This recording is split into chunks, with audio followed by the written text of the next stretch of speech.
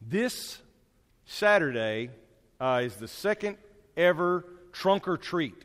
We had a great time last year, and I want to encourage all of you to be there. Even if you can't get your trunk set up or want to show up in costume, just show up for the fun, okay? And there is a prize for those of you who get creative. If you get creative and you've got a real special deal. What happened to the hunters? Did they go off to children's worship? Yeah, well, you've noticed he's carrying around a golden pumpkin, and that is the award. It's just like those awards in college football, like the brown jug and whatever else. We've got the golden pumpkin, so you could win that after this Saturday. But if you want to know more, there's posters up. You can go online and sign up. You can look on the church app, and I think it's westark.org/trunkortreat. Is that right? Yeah. And so please sign up and be a part of it and just come for the fun. I also want to extend a welcome right here so that you can know them. Brad and Hannah Crawford are part of our church family. Here they are right here. I waited till Hannah was here. There you go.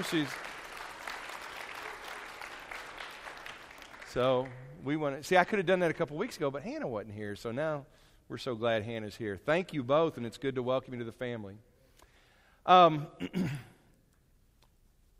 The fourth healing choice in the process that we're talking about, based on John Baker's book, Life's Healing Choices, the fourth healing choice has to do with admitting that we've made mistakes. It's a brave act to admit that you're wrong. Maybe you can remember a time that you had to do that you had to let someone know, yes, I was wrong. It's braver still to admit your sins and to take responsibility for it. And it's more than brave, though. It's a process towards healing.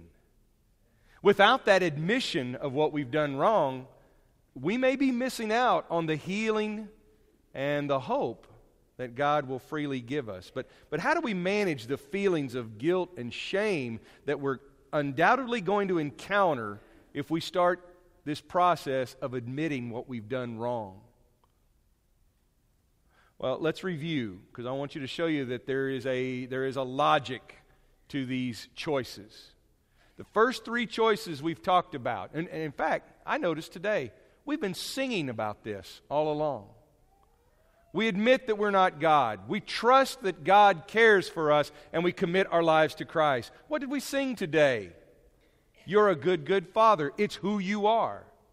And I'm loved by you. It's who I am. That's choices 1 and 2. That we admit that there is a God, that we confess that there is a God, and then we acknowledge that He loves us. And we sang songs about committing our lives to Christ and how much we will devote ourselves to Christ. When you've gone through these three choices, then it makes sense that the next thing you do is you recognize what's causing you pain. You recognize what you've done wrong. You recognize what you've done to cause more pain in others. And it's more than brave, it's healing. Healing choice number 4, the way John Baker words it, looks like this. I'm going to ask you to do something. I know it sounds kind of elementary school, but I'm going to tell you why. I want you to own this in some way. I want all of us to own this. And I want you to read this with me in just a moment. Because I'm fully aware, I feel this, and I imagine you do too. Those other three choices sound great. Yeah, I'm not God. I can say that. God cares for me. That's good. And I'll commit my life to Christ. Yeah, I'll try. I'm going to, or I will. But then this one brings it home. So let's say this together. Let's read this together. Now, I choose to openly examine and confess my faults to myself, to God, and to someone I trust. That's just a little process of owning this. Because I think that sometimes what we've done with confession is we've made it so generic that it's not really a confession. There's a few parts to this. There's 2 verbs. We're going to examine and we're going to confess. That means that we're going to take some time thinking about it. If I just say generically, I'm a sinner, it's true. But I'm not going into any details. I might as well say that I'm a human being. That's very generic. But if I sit down and think about it, then I start to recognize where my faults are. And then I'm going to confess that. And we're going to talk about that in just a moment. But you'll notice that there's three parts to this. It begins with me. It begins with you. You confess it to yourself. You confess it to God. And then you share it with one that you trust, with others that you trust. When we think of confession, we're going to end up coming across some ideas that aren't going to help us very much. The term conjures up images of certain procedural notions of confession, especially in church, like the priest in the booth. Now, even if you didn't grow up Catholic, you're going to think of this because you've seen enough shows, you've seen enough stories on TV, on movies, where the confession booth is made a part of the narrative, where people go in and divulge secrets. So we might think of that process, that procedure, and as long as we do that, we've done what we're supposed to do. The way we've done that, now coming on 500 years after Martin Luther on Halloween, there you go, after he's nailing his complaints or theses to the door, well, now we have a lot of Catholic light solutions to confession. And one of our favorites is going forward before the church. Now, I'm not saying there's not a place for that. In fact, at the end of this sermon, we will have, an opportunity because we'll have shepherds here. And what I want you to always understand is what that represents is care and compassion. That represents the desire to let you respond to what God is saying to you and what God is doing in your life. But when we reduce that down to a procedural act that has to be done to fulfill our penance, then we're missing out on the healing. I think we're starting to view it as though it's like paying a traffic ticket. If you're over 50 and you've never gotten a traffic ticket, we'll talk because I'm impressed.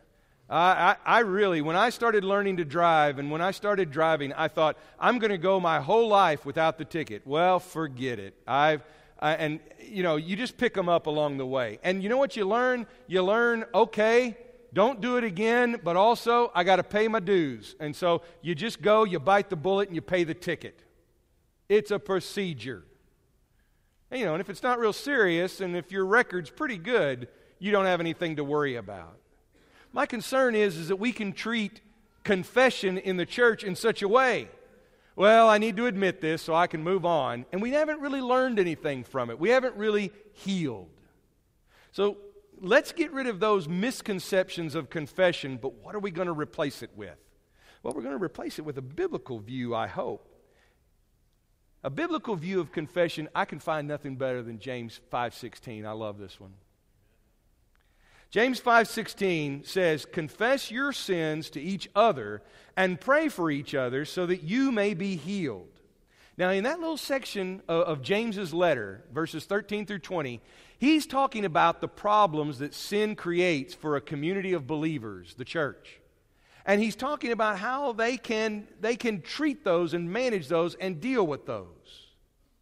I've got the verbs in this sentence underlined. Not because this is English class, but because if you look at those verbs, you start to recognize some things. Confess literally means to agree to the statement. That the word that we translate confess could also be translated admit. Now, confess has kind of a church ring to it. But admit means to face the truth. And yet that's what that word confess is truly all about. Do you agree to the statement is what the word is asking. Can you agree? Can you acknowledge your sins? That's an important step in the healing process. The next verb is to pray. And we've got a lot of different words that get translated pray in English. This word means to vow, to ask God. It's like a covenant. It's like a commitment. That when we ask God, when we make this vow, we're admitting, we're acknowledging the faults that we have, and we're making a vow with God for a new kind of life. And it's all so that we might be healed. Now here's another interesting fact about this. The your and the you, if you have King James, you'll see it. It's not, well, it is. It's ye, which is not just some funny Old English sounding word for you. Ye is the King James equivalent of y'all. And I don't know if it actually says ye, but it'll be that same word, ye, or it'll say your instead of thee and thou, which is just you, one person. Think about that. James 5:16 is not saying to you as an individual, confess your sins. It's saying to us as the church, confess your sins to one another so that you, all of you, may be healed. Ha! That means that when I take responsibility for my faults, when I admit them and acknowledge them before God, when I go to God in prayer and ask for His forgiveness, not only is that for my healing, but that's for your healing as well. That's how the church is healed. And you know, it makes a lot of sense because the truth is that when you are the person that God wants you to be, we're all made better. It helps us all. When I'm the person that God wants me to be, it helps you all in the same way. When I am not the person that God has called me to be, not only am I hurt, but you get hurt as well. This is the thing about this guilt and this confession. It is relational. Guilt does that to us. That when we live with guilt, it breaks our relationships with others. It breaks the way we live in community. Guilt does three things. I'm borrowing this from John Baker.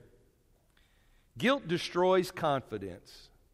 What I mean by that is we can't relate to people honestly when we're carrying around burdens of guilt because we keep secrets.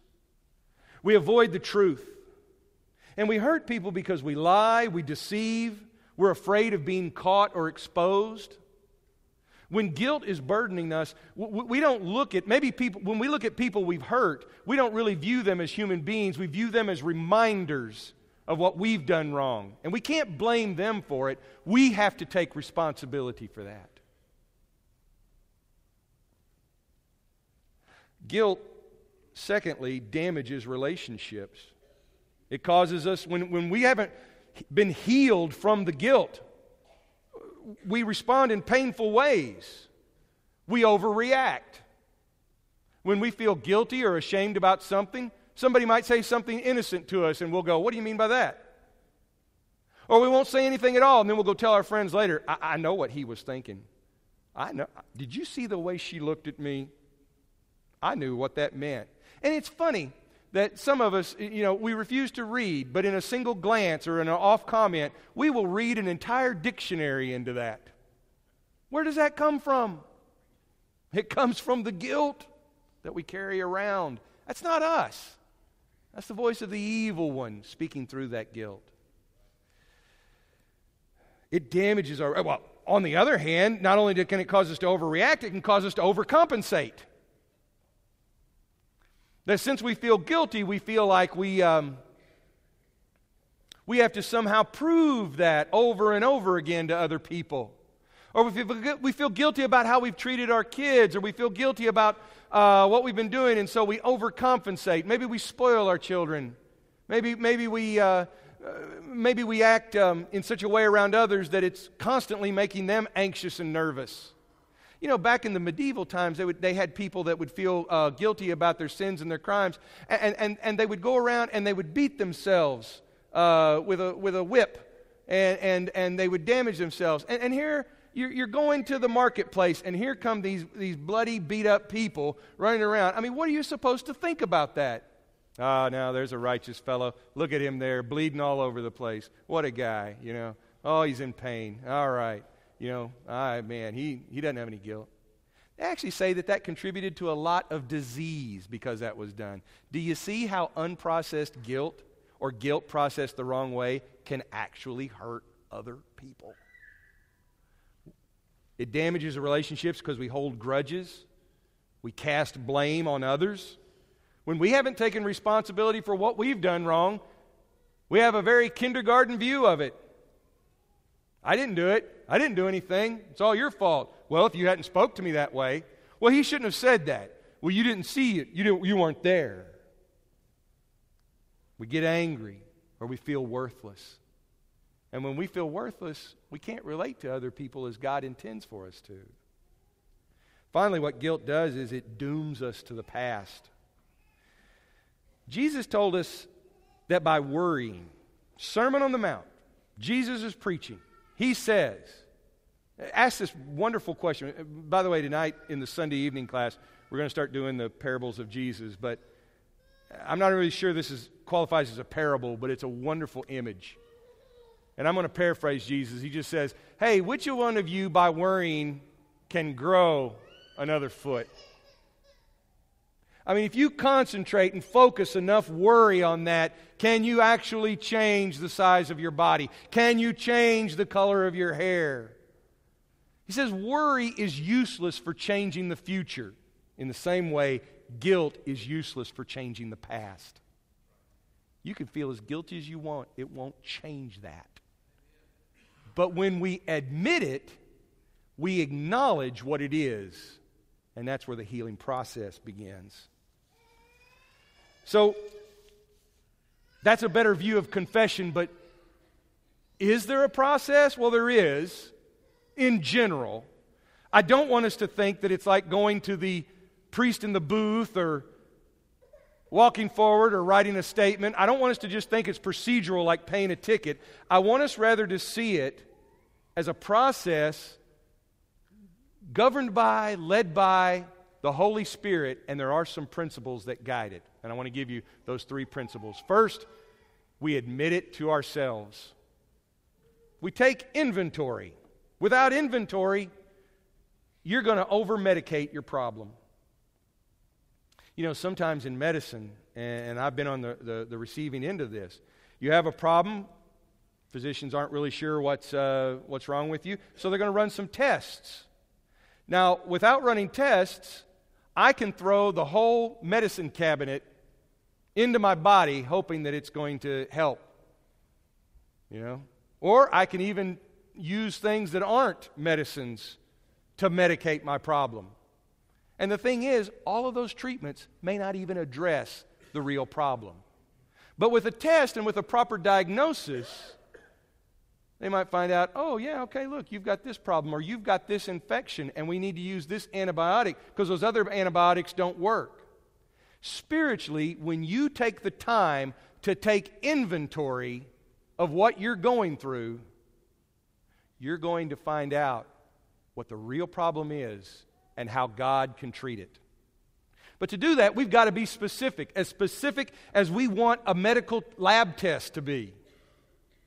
That means you're going to go through a process of taking some time, examining, admitting. Write it down if you need to. But in being specific, let me encourage you in this way. In being specific, don't label yourself. We don't want to come out of this with a bunch of labels that we've tacked on ourselves. I'm a this and I'm a that, or I'm a this. Rather, we admit and acknowledge what it really is. I have done. I have contributed to. I have felt this. If we start to own those things, then we can see how God helps us. Taking inventory also helps us overcome denial so that we're not blaming the problem on others. It can also help us put the responsibility where it belongs. For some of us, the guilt that we carry around really doesn't belong to us. It was never ours. I mean, how would you feel if I came over to your house and I started taking my dumpsters of trash and putting them in your front yard? You're not going to go for that very long. You're not going to like that. But if I said, hey, look, you're a Christian. You ought to love me. So if you love me, love my trash. Here you go. And you deal with it. You take care of it. I think you're going to say, no, that belongs to you. You need to take care of that. Well, it's the same way with our guilt. We can't hand it off to others, and we can't take it from others either. So when we take this time to admit to ourselves what we're dealing with, we're going to discover some things, which leads then to the next step of this confession process. Now we admit it to God. There's another verse that you can find in this study on confession. I love this one too. 1 John 1:9. And John is telling the church, his dear children, his little children, I mean, he loves these people. He's not scolding them.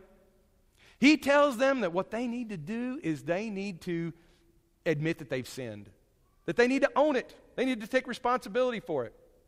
And along the way he says, now, if we confess, and that's that same word, if we admit, if we acknowledge our sins to Him, God, He, on His part, is faithful and just to forgive us of our sins, and He will cleanse us from all wickedness. The first three choices, that we admit that we're not God, that we trust that God cares for us, that we commit our life to Christ, we are putting ourselves in the reliable care of the one who we call just and faithful. He's fair. He's honest. He loves us, and He will cleanse us. So after we admit it to ourselves, we move a step further, and we sort it out with God. We admit it to God as well. And why not? Do you really think you can hide it from God? No. God knows. But now this is where we'd like to stop. Hey, I'm good. What if God and I just sort it out? For a lot of people, that's where they choose to stop. A lot of people don't like religion, but they do like spirituality. You know, I like God. I like Christ. I'm not big on the church. How far is that going to go if you go to someone and say, you know what? I think I think you're great. You're a really cool guy. But man, I hate your wife and kids. That relationship's not going to work very well, is it? But aren't we saying the same thing when we say to God, hey, God, I like you. You're a great father. The rest of your kids, though, they need some work. Christ, you're all right. You could be my king. We could be friends, but I really don't like that bride you married. Think about that. The problem with guilt and the problem with faults and sin is that our problem is relational. And yeah, it's not to say that the bride of Christ or the children of God don't have their share of problems. Of course we do. And this process of confession is how we're being healed one another from all these problems. So if you really want this healing to take effect, we have to go one step further and admit it to someone you trust. Now, I think it's important that we admit it to someone that we trust. Here's where the one another matters. That trust part is important. One of the best jokes Roy Donovan ever told me was about these three preachers in a boat. These three preachers were in a boat, and one of them says, guys, as long as we're out here fishing, I just think I need to tell you, I've got a real problem with drinking. I mean, I can't even preach a sermon until I put down, a quarter of a bottle of scotch. Oh, it's that bad. Next guy goes, well, I don't want you to feel alone. I got to tell you, I've got a problem with using foul language. I mean, I have scorched the inside of my car, cursing people on the highways. Oh, my wife, she runs from me because I get so angry. And then, of course, the third guy sitting in the fishing boat is standing there, he's feeling kind of awkward, and they're kind of wondering, well, does he say anything or not? And he goes, well, I do want to confess my faults to all of you. I'm a terrible gossip, and I can't wait to get out of this boat. And I think that was a joke, wasn't it, Roy? It wasn't a true experience, I don't think. It was yeah. Oh, I love that joke. But that's where the trust part comes in. To trust someone, we need someone who is not only trustworthy, but you also have to make sure that they're mature and faithful. And mature does not mean somebody older than you. Mature means somebody who has a high emotional IQ. That means that they can handle it. You do not want to share your problems with someone who then is going to flip their lid and go crazy. Oh, I can't believe this about you. Oh no, how am I going to carry this burden? Don't do that. Don't think that this process entitles you to go and dump your trash wherever you want. You have to go to someone who's mature enough to handle it. You need to find somebody who's also faithful, because like James 5:16 says, pray for one another. Is this person going to be able to make that vow with you to seek God's healing? Is that person going to be able to ask on your behalf and on his or her behalf that this process works? I'm going to give you one other little, it's not on the list, but I'm going to give you one other little guideline, okay? And I guess, we just have to trust me on this. As a rule, it would be best for men to talk to men and women to talk to women, especially depending on what the concerns are. But again, I don't want to make that a dogmatic rule. I just want to point out some guidance. Now, in pointing these things out, I don't want you to think that all hope is lost and there's no one to find. In fact, that's where we get to to what's coming up, for this church. There's the website I'm always talking about, westark.org/CR. One of the things I want you to know too, Larry Roper, Larry, raise your hand so everybody can see you. This is Larry. Larry told me this. There's going to be a few others that are involved in this. We've got that class. Next Sunday, after our worship service, there's going to be a 15-minute meeting in room 106 to start a step study. I want to encourage you, if you're looking for, if you're thinking, I just don't know if I can find someone where I can confess these things in a trusted environment. Well, our hope is to put together Celebrate Recovery groups here. But at the same time, I want to tell you, if you can find a group somewhere, go to that experience, then do that. Or maybe it's just a trusted person. Maybe it's one of your shepherds. Maybe it's one of your ministers. Or maybe it's just someone that you respect and have a close relationship to, a fellow believer in Christ. But I want you to know that these options are out there. Let me also take care of another misperception. People hear Celebrate Recovery and they tend to think about the big celebration. That people come together, they have a big worship, they have a big meal. In fact, I remember when we were thinking about this and we were dreaming about this, somebody said, well, isn't that a lot of work to put together the meals and the worship? Thankfully, I had reliable counselors who told me, that's not the heart of it. The heart of it is the small groups, the 3 or 4, the 5 or 6 who meet face to face in these step studies. And that's what we want to do. So that'll be next week when you can have a meeting about that. You can talk to Larry, you can talk to me, you can talk to any number of people who've been involved in that. But it doesn't have to be Celebrate Recovery. Celebrate Recovery is based on spiritual biblical principles that have been in existence for a long, long time.